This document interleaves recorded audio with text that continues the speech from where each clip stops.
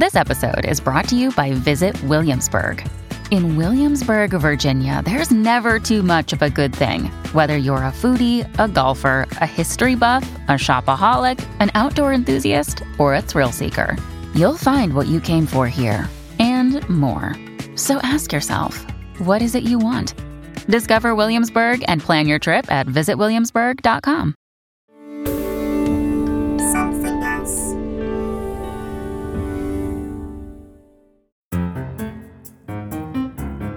Hello and welcome to another episode of Something Rhymes with Purple.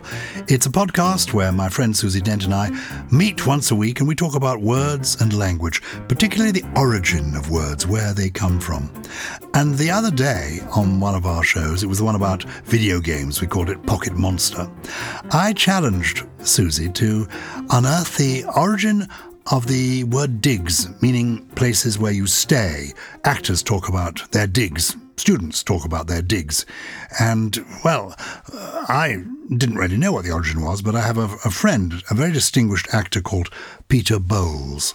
And he told me that he had come across, in the writings of James Boswell, the young Scottish writer and admirer of Dr. Johnson, who indeed made Dr. Johnson famous by writing about Dr. Johnson, pioneer lexicographer, he had come across a character called Diggins, who had a list of places where you could stay if you were an actor. It was known as Diggins's List. And he maintained that Diggs is because Diggins had a list of places where you would stay. Have you seen Diggins's List? Well, what do you think? What do you make of that, Susie? I asked you if you could inquire further. Have you inquired further? What do you think is the origin of digs? I have, and I'm afraid to say that I haven't really budged from my etymological viewpoint, which is that it's short for diggings, which was an older word for the same idea. And actually, to be in digs usually was to live in a room with shared kind of facilities and, as you say, typically lodging for students, etc.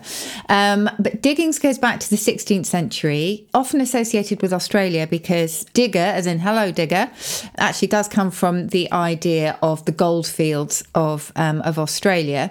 But actually, early instances of diggings and later digs are all American. And it does seem to go back to the gold fields, where the first prospectors would come to an unpopulated area, obviously, and they had to make shift as best they could, quickly build a shelter, often dig them into the ground, and eventually more accommodation was dug in together with, taverns, etc., to cater for them. So all the evidence points away from a Mr. Diggins, not saying he didn't exist, but I suspect that one and one have been put together to make three in this instance. But I have to say, I do love Peter Bowles, as you will remember, because I tweeted this. I absolutely loved his story about, in your book of theatrical anecdotes, of his preparation, I think, with Albert Finney, the absolutely brilliant Albert Finney, for, it was Macbeth, wasn't it? How he would play Macbeth. Yes. Yeah. Am I allowed to tell this story? You can, of course, I like it. I've just found this extract that I tweeted, and it's absolutely brilliant. So this is from Peter Bowles, going completely off topic. Confidence is almost 80% of what is needed for star quality. My teacher was Albert Finney.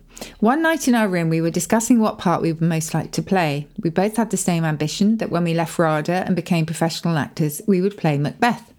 Albert asked me how I would approach the part.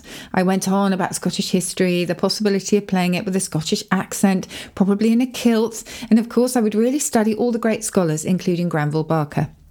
How would you approach it, Albert? I asked. I'd learn the fucking lines and walk on, said Albert.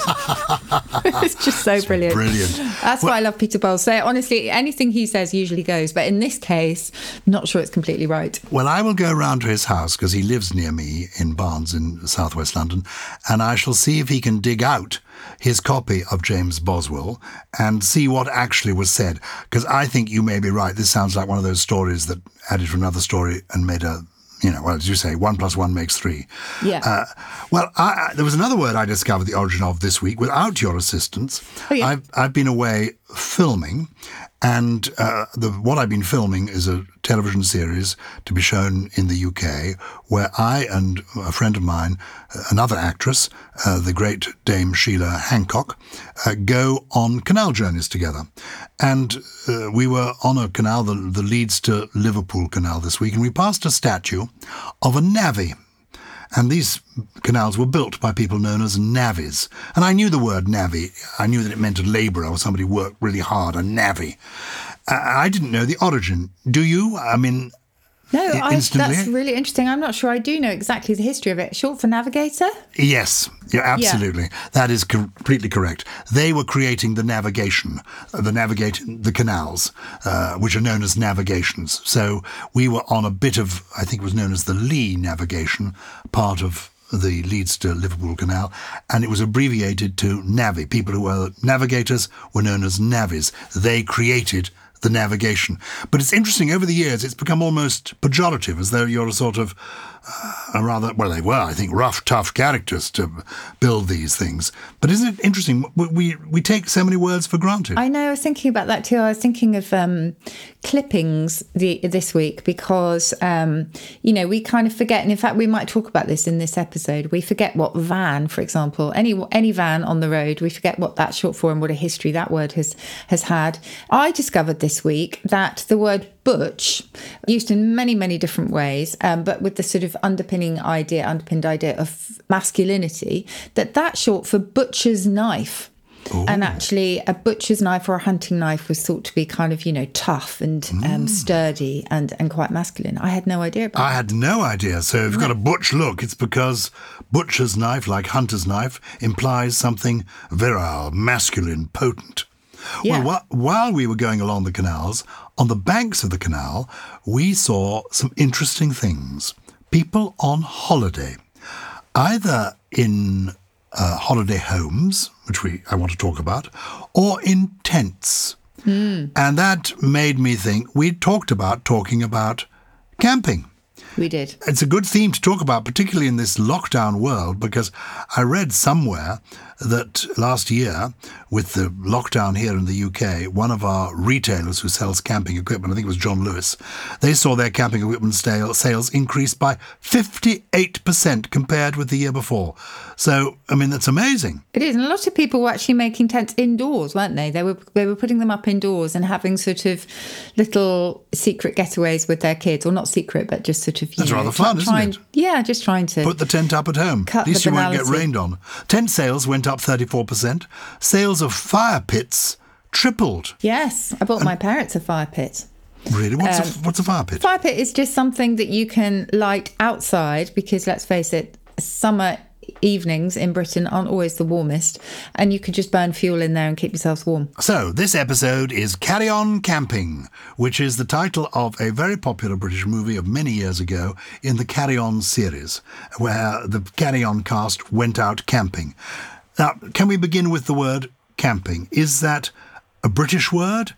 Do they do camping all over the English-speaking world? What is the origin of camping? Well, it's got it comes from a very illustrious family, I would say, camping, because it is linked to champions.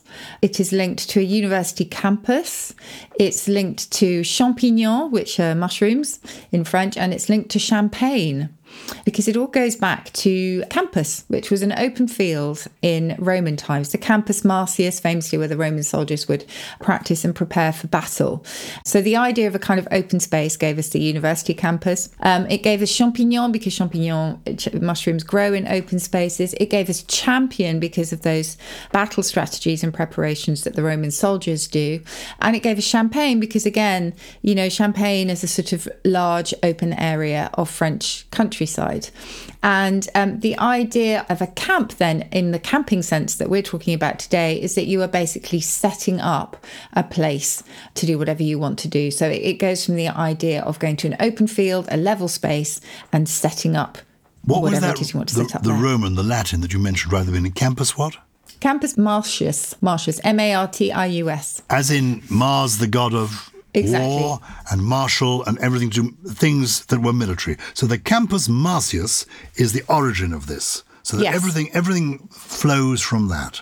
But this is making me think when I next go camping, in my fire pit, I'm going to be cooking a mushroom omelette and washing it down with champagne. That would be appropriate, wouldn't it? It would be totally appropriate. So, a variation of that is the word glamping.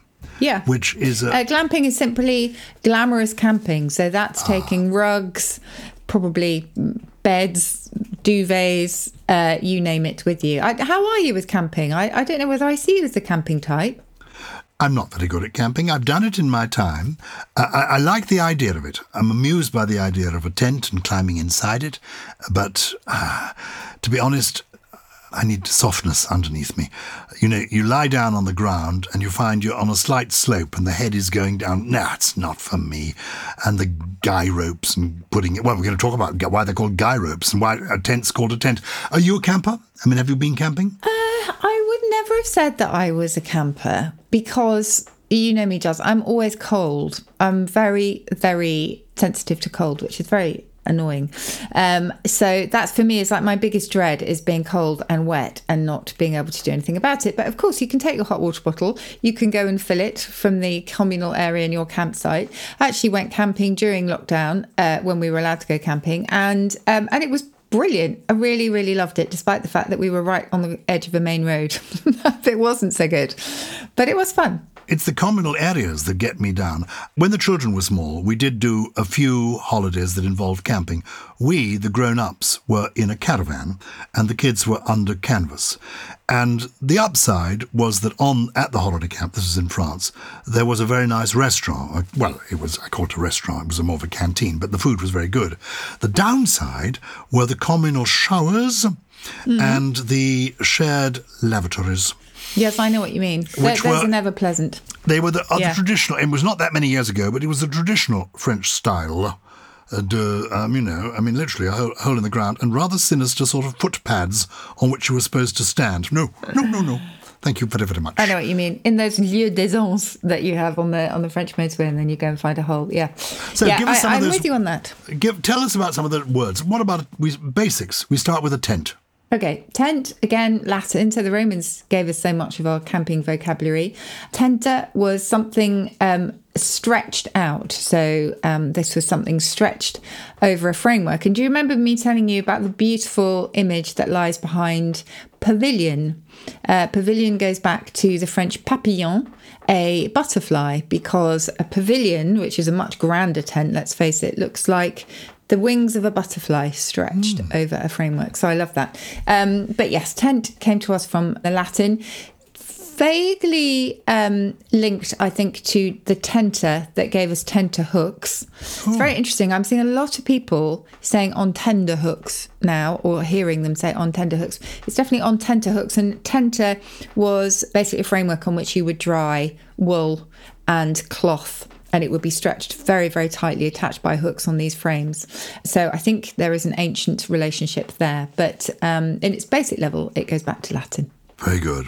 What about the caravan I was in? What's the origin of that? Yeah, so I was talking about vans earlier. So if you see, white van on the street, it actually has a very exotic past because it goes back to a Persian word, caravan, which was a kind of group of people that were travelling over vast areas in order to get to their destination. So it was a whole sort of procession, really, before it was then applied to individual vehicles. Of course, like a caravan of camels. I can picture it crossing the desert. So it wasn't one vehicle. It wasn't one vehicle at all originally. It was a group of people and animals. There's a group of people travelling, particularly I think in North Africa and Asia, and then from there, as I say, it was applied to a specific vehicle. In this case, probably a horse-drawn wagon, and then I think it slipped into railway usage, where it was a third-class carriage. Interestingly, and then of course became the caravans that people go on holiday with now, or the vans that you will find everywhere. Have I seen you since I was last in Yorkshire? I'm not sure. You're everywhere, here, there and everywhere. I'm here, there and everywhere. Earlier this week, I think I was in Yorkshire. No, a week ago, I was in Bridlington, which is one of my favourite parts of Yorkshire. I love Bridlington. I love the East Riding. Yes. And on the coast there, it's magnificent. And I was saying, we know that Yorkshire is God's own country. And the fellow I was with said to me, the East Riding is the only part of Yorkshire to be mentioned in the Bible. I said, really? He said, yes. It's mentioned. I said, I'm sure it isn't East Riding, can't it? And he said, yes, it's all about the caravan. This is what links to this. I said, the caravan? East Riding? Yes, he said, the caravan of 3 wise men came from the east, riding their camels. Get it? Oh. East Riding. I get it. Well, actually, do you remember where riding does come from on the Yorkshire sense? I think Do you I remember? do, because is it a third? Is it come from thridding? Meaning, because that people say there's an East Riding, there's a North Riding, and there's a West Riding. Why isn't there a South Riding? Because there are only 3 of them. And Yes, it's from the Vikings, absolutely. So it's from Old Norse, and it meant the third part, and it was thrithing in Old English, and then the TH was lost because we were putting east or west or north in front of it, so it kind of got slightly swallowed. But yeah, that's where that comes from. So we have our tent, and we have next to it our caravan. We know about that. The tent is put up with guy ropes. Was Guy a character? An individual? No. Who invented Well, it? Guy as in, hey guys. I always find this extraordinary, but that goes back to Guy Fawkes. Guido Fawkes, believe it or not. No. So yes, it began with Guy Fawkes, then it moved to the effigy of Guy Fawkes, so a figure. And then Or should we explain to international people who Guy Fawkes was? Oh yes, absolutely. Do you want to do it or shall I do it? You do it. Okay, so Guy Fawkes famously was involved in something called the Gunpowder Plot, which was on the 5th of November, 1605. I'd say that's the date, yeah. Okay, and we commemorate that. And basically, sorry, he wanted to, my history is going to get very sketchy here, but he wanted to blow up the Houses of Parliament with a number of conspirators, and he was discovered and he was hanged eventually for his part in the plot. And every 5th of November we have in Britain what is called Bonfire Night, and we let out fireworks, we light bonfires, etc. And we used to burn an effigy of Guy Fawkes himself, didn't we? So from this effigy came the idea of a sort of generic human being, if you like, which is why today it can mean you guys can be multi-gendered, doesn't have to just be male. But it began with Guy Fawkes. It began with Guy Fawkes, which Guy is really Fawkes is the extraordinary, isn't original it? guy. How amazing. I know, but the guy rope on a tent is completely unconnected. That probably is linked either to a guide, which we think is probably more likely, or to a German word, I think, which is means kind of almost like sort of braille. So it's the idea of sort of being tethered in some way, or having sort of kind of ropes attached, I suppose. So I'm not talking about braille as in Louis Braille, but braille as in the small ropes that you'll find on a ship. I've never heard of that word. Okay.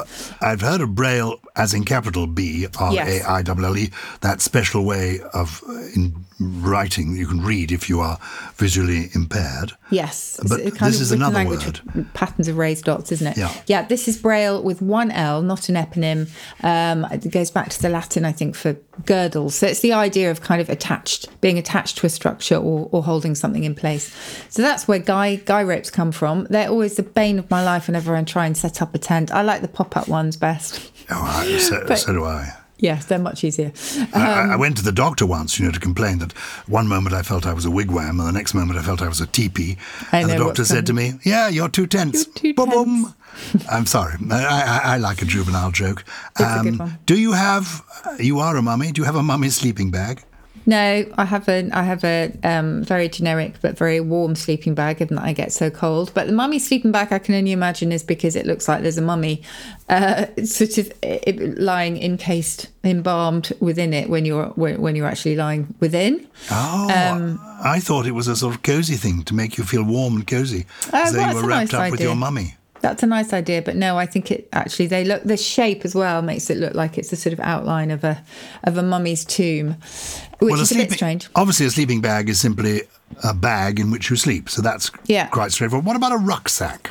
Rucksack is from German, so Rücken in German is your back, and a Sack is your bag. So it's a bag for your back, simply. Very good. Which is very simple. Can we do canopy, by the way? Oh, yes. Which I love. Going back to the beautiful canopy of trees above you, or the canopy that's provided by your tent. Do you remember? I think I told you this one because it's linked to the canapés that you might have at a posh drinks party. So it goes back to the Greek konops, meaning a mosquito. So it was originally a mosquito net and then applied to all sorts of kind of coverings. And the canapé goes back to the idea that there is often a bed below the mosquito net, and canapés look like little beds or little sofas with little ingredients put on top. Gosh. And that's strange, isn't it? I love it. While we're on the structures, give me the origin of gazebo, because I know that it has a curious etymology.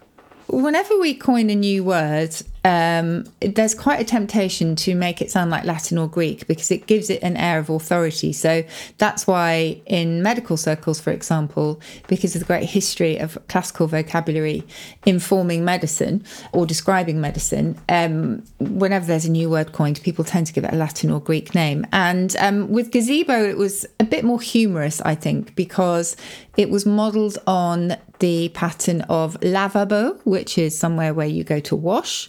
So it used the abo suffix in Latin, and it simply means I shall gaze. So lavabo is I shall wash, and gazebo should really be gazebo, is I shall gaze.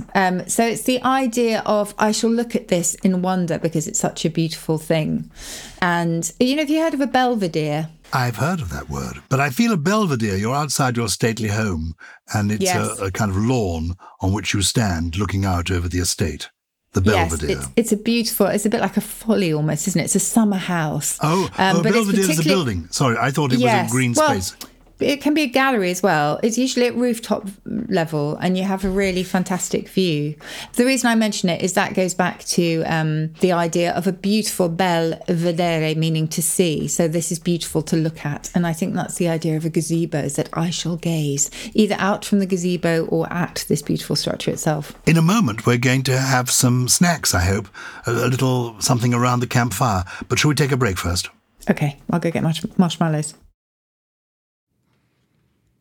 You may have heard of the podcast Juicy Scoop. Wondered what it is?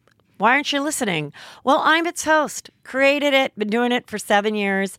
I'm Heather McDonald of Juicy Scoop with Heather McDonald. Now, I could tell you why you should be listening to my show, but my listeners wanted to write the ad for me, and here are some of the things they said. Not your regular juicy podcast. Catch up on all the juicy topics from Hollywood and pop culture to true crime and beyond. Heather McDonald's Juicy Scoop always has great guests, great laughs, and great gossip. It's a comedian's take on the hottest headlines. Juicy Scoop is the pop culture news you want to hear. No BS, no filter, no filler. Raw, real, and in the moment. Throw in the hilarity of amazing comedians that you'll instantly be obsessed with, a juicy crime story, and a dash of normal life in LA moments, and you've got yourself an amazing week of Juicy Scoop. 2 episodes every week, every Tuesday and Thursday. It will never let you down. This is Giles Brandreth and Susie Dent. We're carrying on camping this week.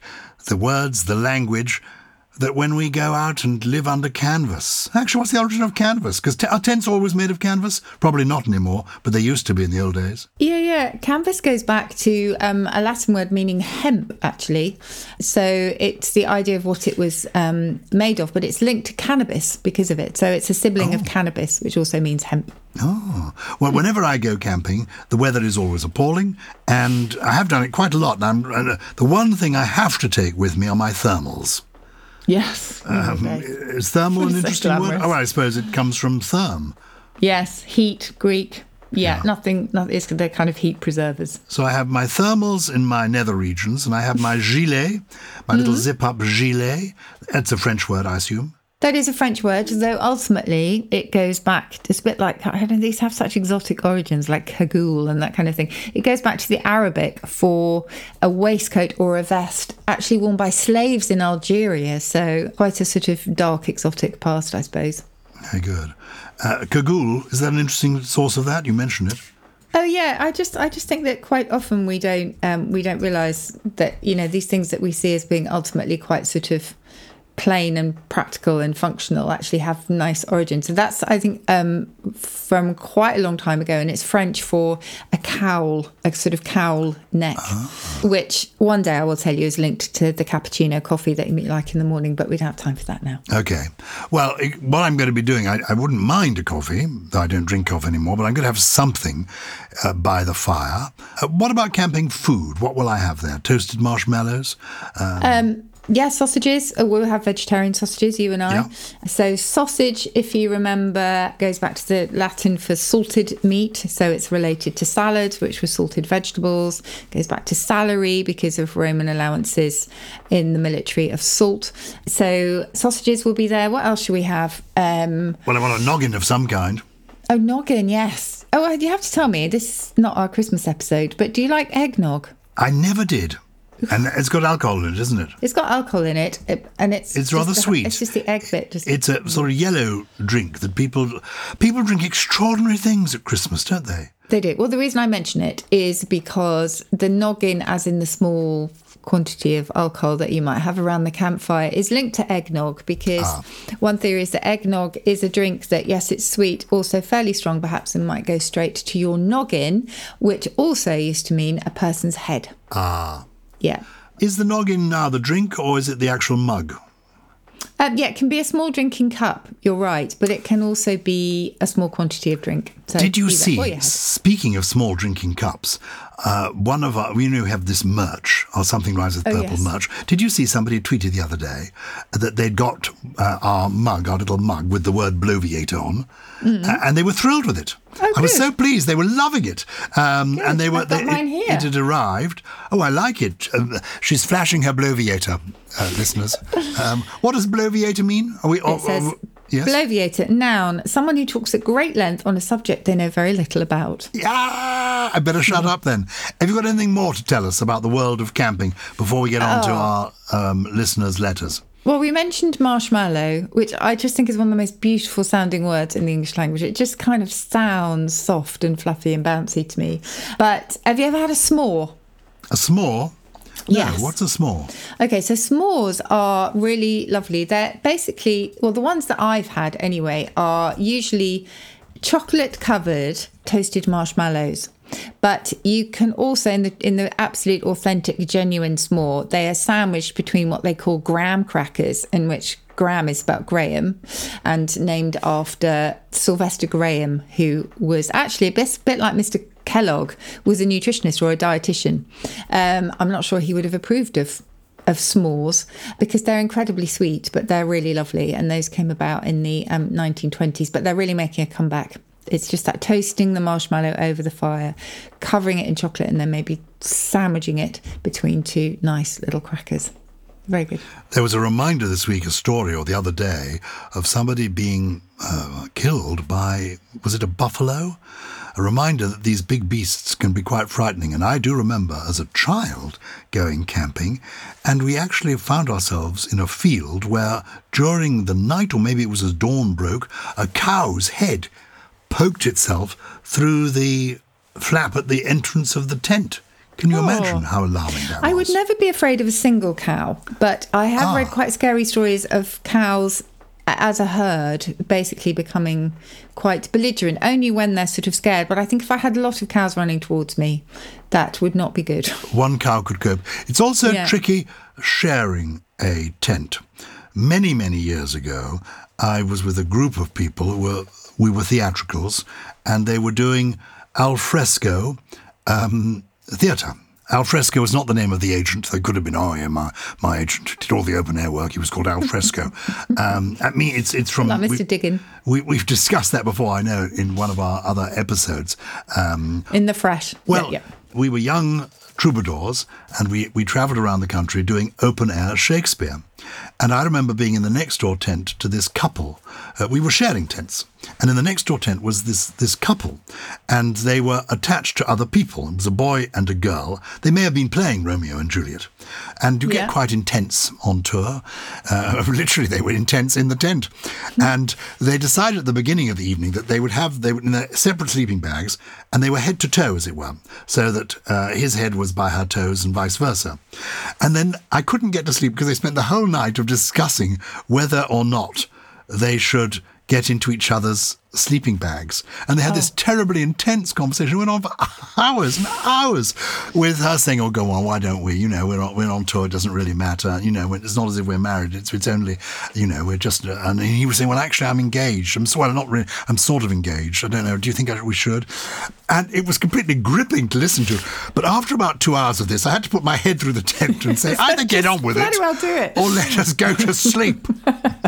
And there was no reply of any kind. Silence fell. They were probably mortified. And I retreated to my tent, and then I had to listen intently to see whether I could hear. And I think I heard a very quiet unzipping. Oh. I don't know. You'll know who you are if I'm talking about you. It was many years ago. You will now be a person of riper years. If you want to share this story, do get in touch with us. And no names, no pactorial. What happens on tour stays on tour. But if you want to tell me how that night ended, I would love to know. And if you've got a story you want to share about your camping holidays, it's purple@somethingelse.com. Purple@somethingelse.com. And something is spelt without a G, because we like to be a little bit different. Have people been in touch this week, Susie? Yes. Do you remember we talked a while ago about someone who loves to give books away as opposed to a biblioclept, which was one of my trio once, which is somebody who is constantly stealing other people's books. And after Paul Peterson from Minnesota suggested Bibliador in reference to his wife, we've had some more come in. So Will Wallace suggests a Frida instead of a reader, a Frida. Very good. Adrian Moore, who's a Brit living in Washington, D.C., likes Bibliosocialite. Very good. Jill Pearson thinks that someone who sets books free, that's a lovely way of putting it, could be a livretarian. Oh, I like nice. The livretarian. That's very Yes, clever. instead of a libertarian. And Mark Newman from Wexford in Ireland goes down a slightly different route with this email. He says, well known for her philanthropic gestures, including giving away millions of children's books, I propose that the word should honour Dolly, the great Dolly Parton, and the act of giving away books ought to be known as partonage instead of patronage. I love that. That is brilliant. You know, I love to name drop. And yes. I have met Dolly Parton. Oh, and she's brilliant. She is both brilliant. I met her to talk about this scheme that she has, literally, of, encouraging literacy and reading and giving away books, this wonderful example of partonage. But she is tiny.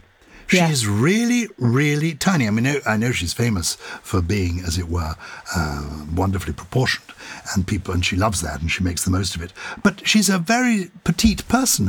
She's not tall at all. Really, complete surprise. Yeah, I've always imagined her as being very petite. There are a lot of small film stars, and they often have big heads. Tom Cruise is quite small from the neck down, but quite a large head. Big head, small body, and often huge lips. Huge lips. I wondered where you were going there. But let's not talk about Julia Roberts now. Who else has been in touch? Okay, Caroline Costa-Leng has written in to say that our show has helped her walk many, many Ks while working in Melbourne during lockdown. So thanks for that, right. Caroline. Her daughter said to her the other night, I know what cream of the crop means, but can you tell me why it's crop? What does a crop have to do with cream? Very good. They couldn't find the answer and thought that we might know. Well, the crop is simply a crop that you might harvest in the field, so that one's not surprising there. And cream is simply used here figuratively to mean the top or the best of something, because obviously cream rises to the top when milk is left to stand. So it came to be used figuratively to mean the top or the very best. So you might say they're the cream of society, for example, and the cream of the crop simply means the very best of that yield. That's the idea. Well, thank you, Caroline Costa-Leng, Melbourne, Australia. How wonderful! They're all locked up in Australia, locked up for years. Hopefully that will go soon. But we're here anyway. We're here for you. Keep listening to us. Company. We care. Susan. Oh, look, that's amusing. I was talking. We had Costa mentioned there, Caroline Costa-Leng, and here's someone called Susan Coop, or could it be Co-op? Is she named after the co-op? No, I think Coop. Coop is her name. I think Coop. What is Susan Coop writing to us about? She was walking in North Yorkshire near beautiful Harrogate and came across a spring with Adam's Ale engraved into a nearby rock. And her husband from West Yorkshire had never heard of it. But Susan is from the Midlands and knew that it meant water, but they were both puzzled about where it comes from. It has indeed meant water for quite a long time, since the 17th century. And the idea is simply a reference to the Adam, the first man of Adam and Eve. And so water is taken to be a drink of natural simplicity, and so appropriate to the first, at that point, untarnished, pure first man. That's the idea. And I looked this up in the Oxford English Dictionary. There's a quote from a 17th century lawyer that speaks of poor prisoners that have been shut up in dungeons, allowed only a poor pittance of Adam's ale and scarce a penny bread a day to support their lives. So a bit miserable. Well, thank you for being in touch wherever you are in the world and whatever your name is. I love unusual names, and I think Susan Coop, it's a glorious name. Now it's time, Susie Dent, for your trio of words. Interesting, genuine words that you feel deserve greater currency. What have you got for us this week? Okay, well, I'm going to be sort of merry-go-sorry with these. I love merry-go-sorry, if you remember. This is not one of my trio, but it means the sort of merry-go-round of life, which occasionally brings sorrow and then happiness and then sorrow, and it's all very, very circular. So the first one is more in sorrow, and it's the verb to gowl. So written like howl, only with a G at the front, and it means to weep more in anger or frustration than sorrow. To gowl. The next one is something that we all might do in the shower first thing. For example, I just think it's really nice and it's very pithy. To glad warble, hyphenated, is to sing joyfully. Oh, I love that. To glad warble. Well, it makes it clear what it is. To glad warble. You're warbling gladly. Exactly. And then the third one is, I think I might have talked about a snert before now, but this is to snurtle, SNIRTLE, and it's to try to suppress your laughter, but without much success. It's got a little bit of a kind of snort in there, but it's a kind of, very, that kind of thing. Snurtle, I like it. A very useful word. It is. I've got a poem. If you're new to Something Rhymes with Purple, we have a sort of shape to our shows. We usually pick a theme, and we always have a trio of interesting words from Susie, and I often try to choose a poem that's appropriate to whatever we've been discussing. And for me, one of the blights of going camping are the midges. The insects, the midges, the creepy crawlies. I'm not good at any of those things. You obviously can cope with a cow poking its face into your tent. What I can't cope with, apart from the cow, is creepy crawlies, flies of any kind. But sometimes they are beautiful and fascinating.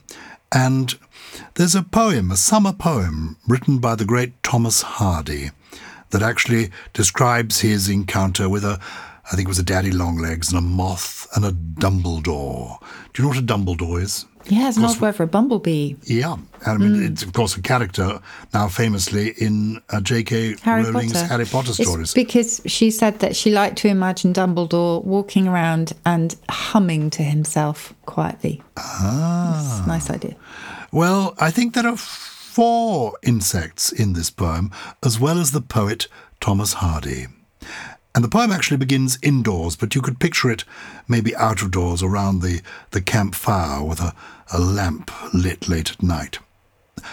A shaded lamp and a waving blind, and the beat of a clock from a distant floor. On this scene enter, winged, horned and spined, a longlegs, a moth and a Dumbledore. While mid my page there idly stands a sleepy fly that rubs its hands. Thus meet we 5 in this still place, at this point of time, at this point in space. My guests besmear my new-penned line, or bang at the lamp and fall supine. God's humblest they, I muse. Yet why? They know earth secrets that know not I. Well, and how true is that? Oh, he's so brilliant, Thomas Hardy. Completely gripping character. Anyway, more poetry, more wonderful words from Susie Dent when you next join us. We've got 100 more episodes that you can catch up on, so please dip into our grab bag of delights from yesteryear, but stick with us, Purple people. We love you. We're grateful to you.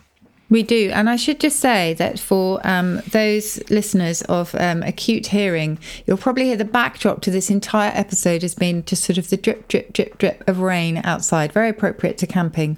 But here in Britain, in Blighty, it is absolutely chucking it down, at least in my neck of the woods. I thought it was your tummy rumbling. I thought she's got the collywobbles again. Pitter-patter of rain. No. But even if you did hear that, I hope you still enjoyed it, and we hope that you will join us again. Something Rhymes with Purple is a Something Else production, produced by Lawrence Bassett and Harriet Wells, with additional production from Steve Ackerman, Ella McLeod, Jay Beale, Josh, who has joined us today for the first time. Thank you, Josh. And, well, I don't know where he is, but frankly, we just keep him on the credits until he comes back. It's, who. Golly, he's away with the Dumbledores.